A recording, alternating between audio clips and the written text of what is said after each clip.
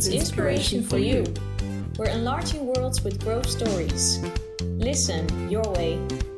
Tune in for fresh stories brought to you by Unit 4 hosts. Join us for this week's Inspiration for You.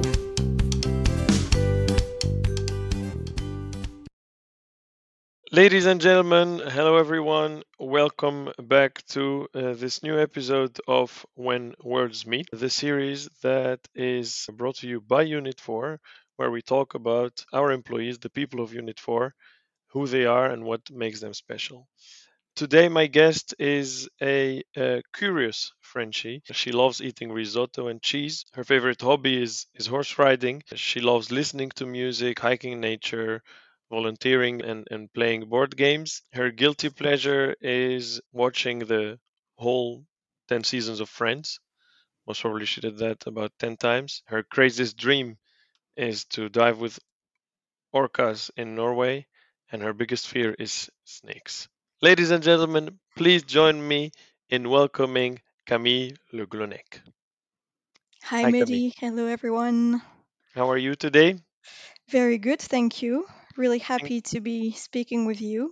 I've followed the series for a while now, so it's nice to be invited. Yeah, exactly. Thank you so much for joining us and for being our guest today. I'm really looking forward to this conversation. And to kick off, well, I want to ask you about your background. So I know you're French, but what was your background? How was your childhood like? So, yes, I'm French. I was born in Paris, where I lived until I was about 5 years old. Then I moved out to be in the suburb, but still very close to the city with my family. So, I have one brother, and then my parents. Had a pretty normal childhood, I would say. We're a very close family. And well, something maybe interesting is I actually did music school when I was in, so that would be middle school, I believe. So I used to do like part time, school and then part time music, about 3 to 5 hours a day, which was quite intense. Any So yeah, specific instrument? yeah, I played the viola, which not many people know about. It's like a violin, but just a little bit bigger. And yeah, and then so I stayed there up until I was 16, something like that. So that's where I grew up. And then we had a country house that was towards most the east part of France, where we used to go every weekend on the holidays during holidays, which I really enjoyed as well. So yeah. And was there like besides music, was there another big hobby that you had back then? Yeah, so my life passion is horses, and it's actually in that country house where we used to go to.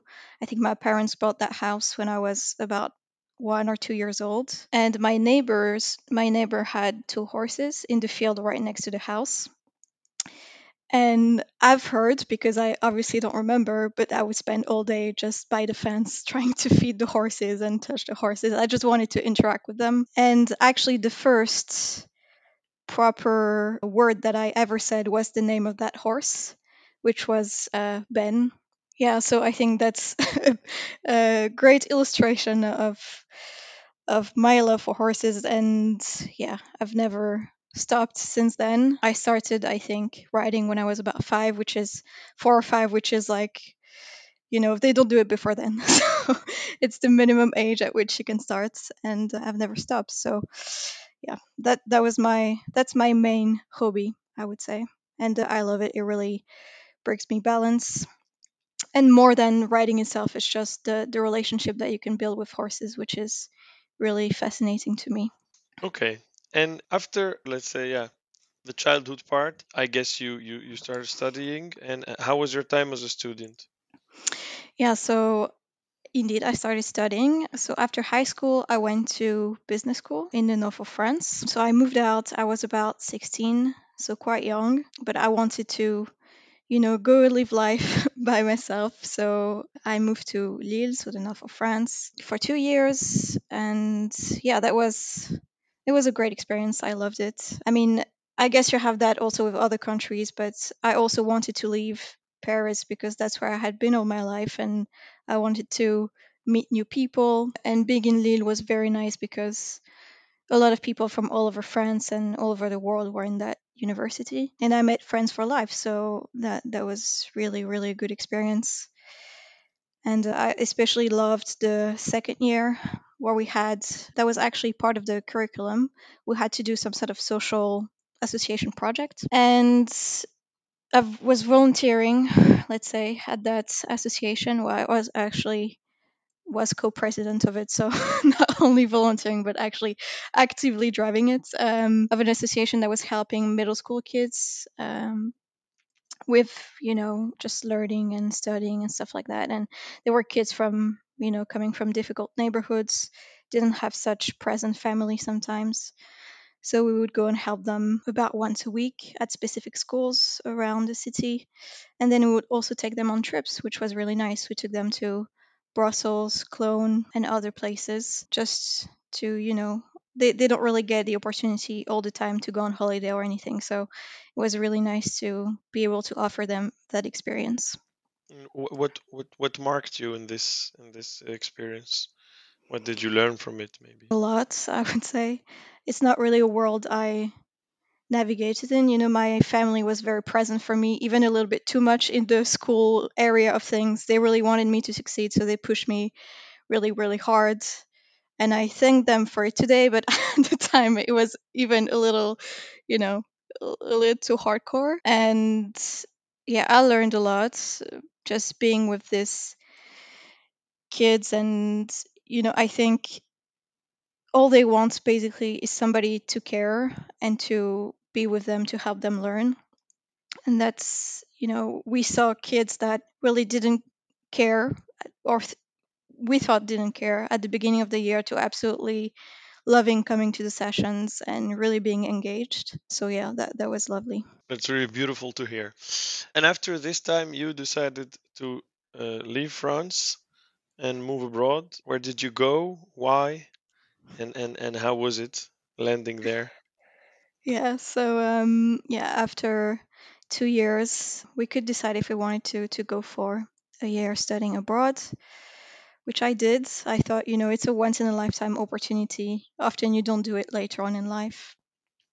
So let's go for it. And I decided to go to China. I really wanted to experience something different, really different culture. And what really attracted me specifically to that university is the fact that the international student group was very, very small. So I really wanted a place where I could like immerse myself in the culture of the country where I was going to. And there's a lot of universities or places you go to, there will be hundreds and thousands of other international students. And whilst it's an amazing experience, it also sometimes prevents you from actually experiencing the country itself because you stay in your like little bubble of international people. So I try to avoid that and to push myself to actually go in a place where I would really have to immerse myself. So that's why I picked this university in particular. I think there were maybe one or two other French people. One of them left halfway through. So it was really a small group of international students. So that's why I decided to go there. Yeah. Which city was it?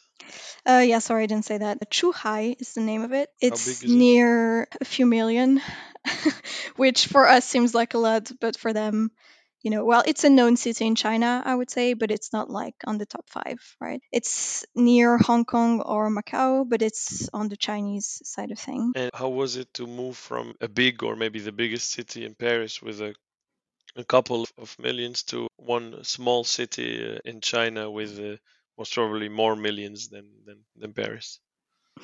Yeah, well, it was completely different. There we were I was living on campus at the university, which was quite far away from the city itself. So we were like in a university bubble, And yeah, the life was very different there. You would do everything on campus, right? Go to the supermarket, and you could live there without ever leaving the campus, basically. Which yeah, it was nice. And so yeah, that was completely different. No one spoke any English whatsoever apart from teachers, some of the teachers, I should say, and not all of them, and some of the students, but in the everyday life context. So if you wanted to go to a restaurant, take a taxi, whatever it may be. Nobody spoke English, so it was really a different experience in that sense. More even so that I had never learned Chinese before. So I went there, I think, a little bit naive as well that everything was going to work out, and it did, right? But yeah, I didn't speak any Chinese when I first got there, so the first couple of months were a bit rocky. And how could you pass that language barrier? Also, like, yeah, indeed, in the everyday life, I don't know, the metro, supermarket, like reading things.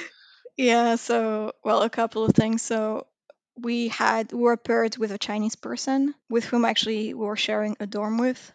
So that really helped because they were here to help you with anything you might need. And also we had actually compulsory Chinese class, 3 hours a week, something like that. So after a couple of months, I started to, let's say, understand basic Chinese, and I could order foods or things like that. Writing though is a completely different different story. We're doing a bit of writing, but to be honest, to really be properly knowing Chinese language, it's I think the teacher at the time said if you really want to like make an effort and at the end of the year come out really knowing Chinese, you should put in like 5 to 6 hours a day of studying Chinese, which, well, I didn't do. Yeah, I did study a little bit, but not to the level where I would be like fluent at the end of the year. No. Yeah, what was your biggest cultural shock when arriving in China, especially that this is the first time you move abroad? Yeah, well, there's so many, I think. I mean, so if I reverse the question and then I will answer yours, but I think the similarities between France and China are a few. Probably the love for food is one. They're also very much into their own, you know, food, etc. And then arts, I would say, is the second one. So they love literature and also are very keen about arts in general and protecting, let's say, all of the thousands of years of heritage of art that they have. And we're a little bit the same in France. We have a very long, I think so. We have a very long history. And yeah, so I think these are the similarities, but pretty much all the rest is different. So the shock was real. I think the biggest thing for me is I think in France we cultivate your spirit of like really critical thinking kind of thing, right? We really encourage people to, even maybe to an extreme sometime, but to challenge what you're told, to really think critically about things. And they really have a different way of going about that in China. And probably that was the one single thing that was, yeah, I would say the most difficult for me is like rules were a thing everybody respected, and nobody ever challenges the rules because they're the rules, right? But it also has a lot of advantages. But in France, it's nothing like that. When there are rules, Hmm. people question the rules and why are there rules and what's behind the rule, etc. Yeah, I think that was the biggest shock for me. Super interesting. And from there, so you moved back to Europe, and Yeah, then your next experience, let's say abroad, you went to Poland. You told me. What yes. did you do there? Again, studying. So this time I had finished my bachelor's and I was doing my master's, and we could go abroad again for 6 months. This time I was like, okay, I went to China for a year. Maybe I'll go something a little bit closer. Also, something I really missed was horse riding. Obviously, we've talked about that. And in China, it's not really a common thing, you know? So I couldn't do it there for a year. So I wanted to go to a country where I could actually also have my favorite hobby because, yeah, it brings me balance. So, and also I targeted Poland specifically for the quality of the university that I went to, which was not really the case. And for China itself, it was more for the country and the culture. For Poland, I picked it because the university was quite well ranked internationally. And I spent, yeah, 6 months there, and definitely was very different from China. It was a bit more the traditional, let's say, Erasmus European experience. There were many other international students at that university. And yeah, I loved it. I spent a great 6 months there.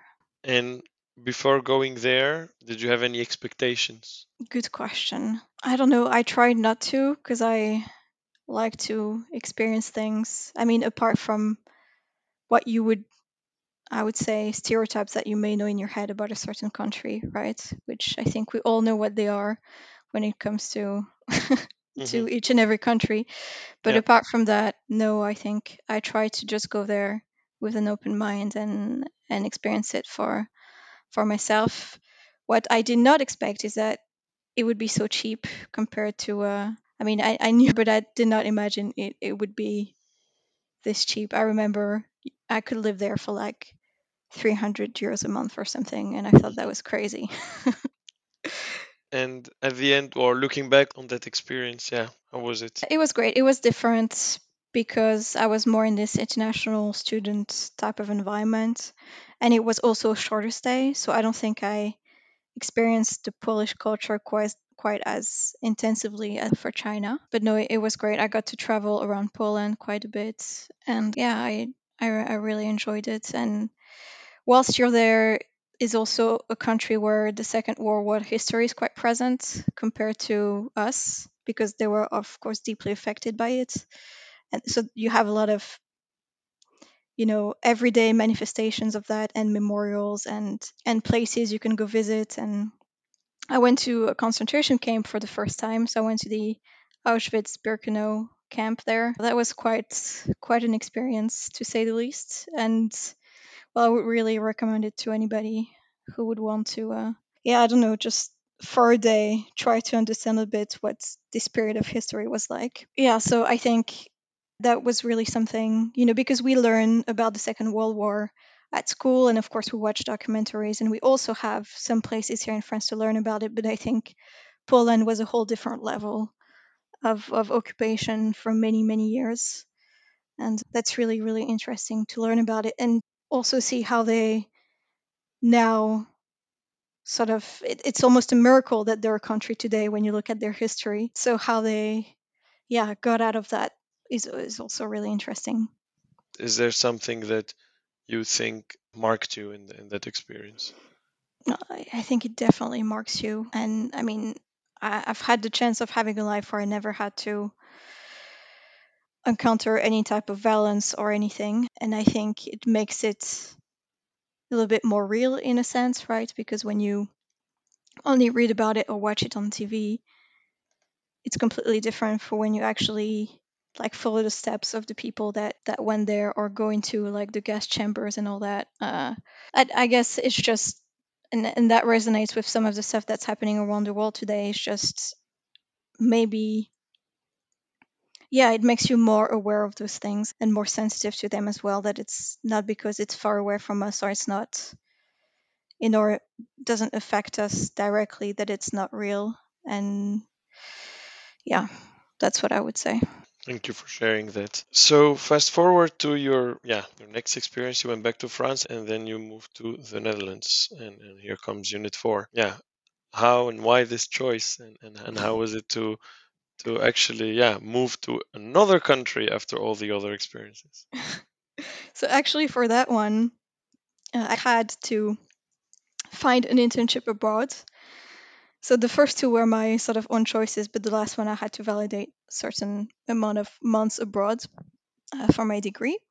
So I started, looking for a place. I didn't really have a country in mind. I guess I was also always a bit curious about the Nordic countries, and so I was looking a bit into the Netherlands and Sweden and Norway, etc. And I came across Unit 4. I applied. That was actually the only internship I applied to, and and I got it. So then I moved to Utrecht in when was it 2017, I believe. So that's when I started to work for Unit 4. Yeah.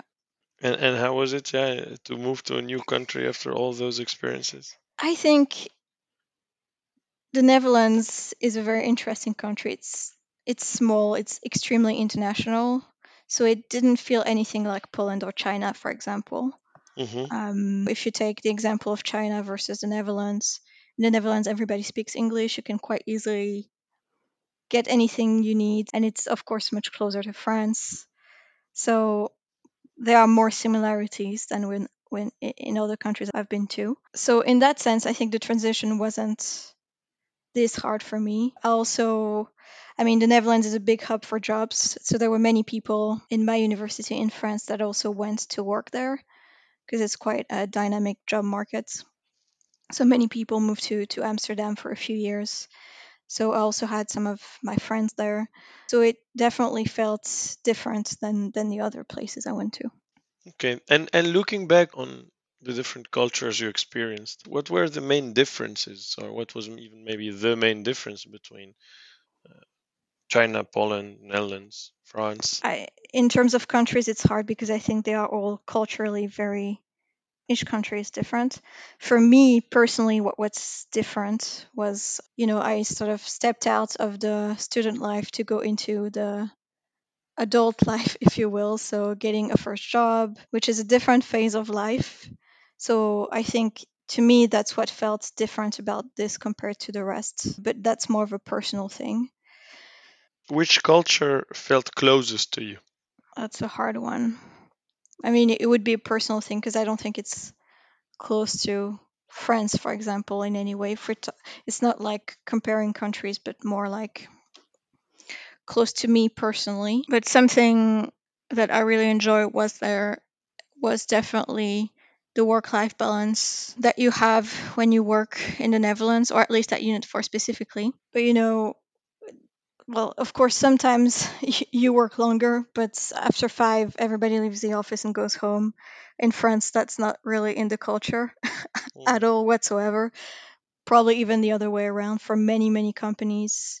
If you work here and you leave at 5, they will look at you like, are you taking the day off? What's happening? um, and so I really, really enjoyed that personally.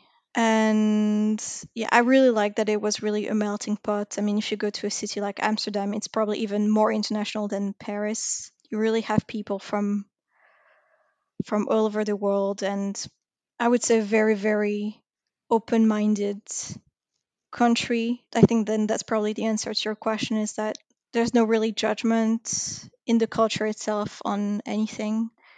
Like, it's what everybody is or does is their own life, and everybody respects that, and I like that.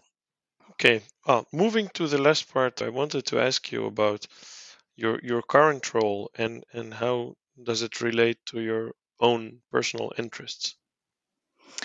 Yeah, so I think it's quite interesting actually, because probably after listening to all this, you've gathered that I'm somebody that, I probably can't stand still for a long time, and I love to learn new things, and that's why I love to travel as well. It's like every experience is new, everything is very intense, right? It's new places, new people, new things all the time. So I like that about the sort of the environment at Unit for itself, which is very dynamic. I also find this international aspect that I really like because I love to travel and etc. And we're a company that has people from very different places in the world and many, many backgrounds.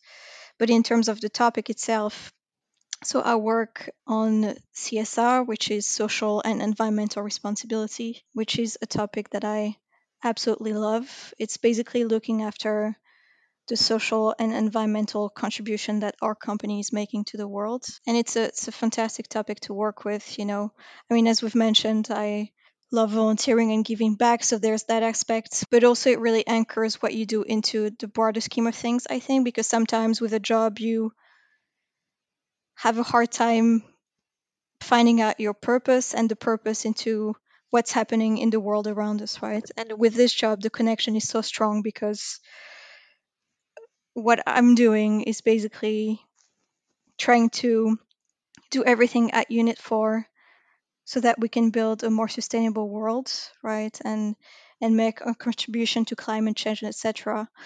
And that is great because it feels like you're actually making a difference in a way in these topics. So yeah, and it's definitely, and it's also close to my personal interest for sure. In what inspires you the most to have these interests, let's say? A lot of people that are doing a lot of incredible work, in many various organizations, non for profits, or other. I would say anybody that is trying to make a change in that direction inspires me in a way, because there's so many different ways, today that you can. It can be any small habit in your life, but it can also be bigger things like trying to, get a group of people to do something or to mobilize people around a certain cause or whatever. So there's many different ways, and I get inspired by all the different ways that you can actually achieve achieve those goals. And a framework that is really helpful for that is the United Nations Sustainable Development Goals. So they were the goals that were defined by the United Nations to build a better future for everybody. And you have goals around social and environmental topics. So I would say anybody that is working towards those goals in a way is an inspiration to me. And there are many people around the world. Yeah. Well, with that, I would like to come to a closing of this session or of this conversation. I don't know if you would like to add anything. Nothing to add. Just thank you.